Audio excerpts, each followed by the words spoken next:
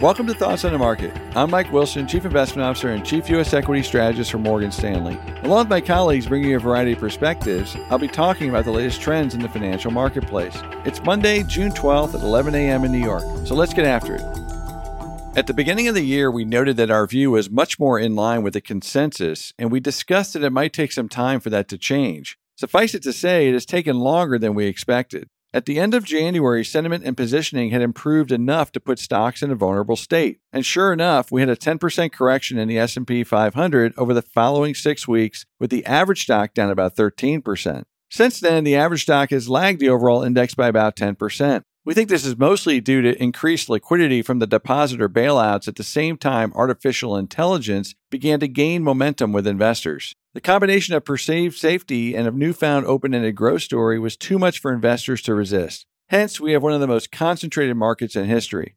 For most of the past 2 months, sentiment has remained somewhat pessimistic, which is part of the reason why the average stock hasn't done very well. But sentiment has turned outright bullish in the past week. Furthermore, it's not just sentiment, as both retail and institutional flows have returned to the equity markets with technology and artificial intelligence the dominant themes. This past week, there were several other warning signs that this bear market rally may have finally exhausted itself after 8 months. First, several sell-side strategists and market commentators have publicly stated the bear market is now over at this point. Second, we don't find much value in the 20% threshold for declaring new bull markets. Instead, our conclusion is driven more by the fundamentals, valuations, and expectations relative to our outlook. In short, our earnings view is much more pessimistic than the current consensus expectation, which is now assuming a second-half reacceleration story. We could also find several instances of bear market rallies that exceeded the 20% threshold, only to eventually give way to new lows. One example is particularly relevant given our 1940s and 50s boom-bust framework that we discussed in last week's podcast.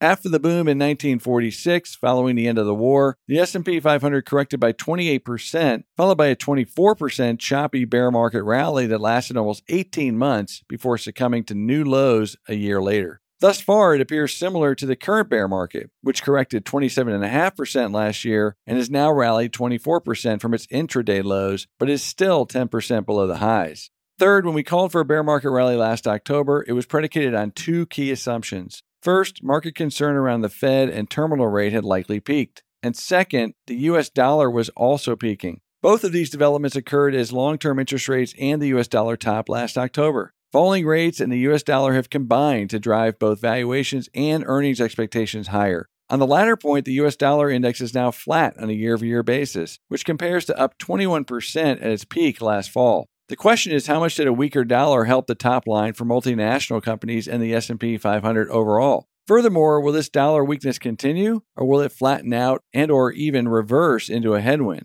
It's hard to know for sure, but our house view is for a stronger dollar, and it's important to acknowledge the S&P 500 has become very negatively correlated to the dollar over the last decade.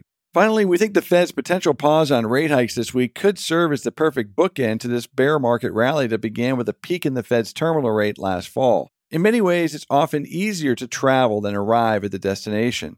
The bottom line, sentiment and positioning are now 180 degrees from where they were on January 1st. This means stocks are no longer set up for the disappointment we think is coming in the form of much weaker than expected earnings this year. This reset can happen either slowly, as companies miss expectations one by one, or quickly from another exogenous shock that is just too much for the market to absorb. In that latter case, the equity risk premium is likely to spike, price-earnings multiples are likely to fall sharply, and we may make a new bear market price low before estimates fall in earnest. We suspect the weaker liquidity backdrop from greater Treasury issuance discussed last week could serve as that exogenous shock.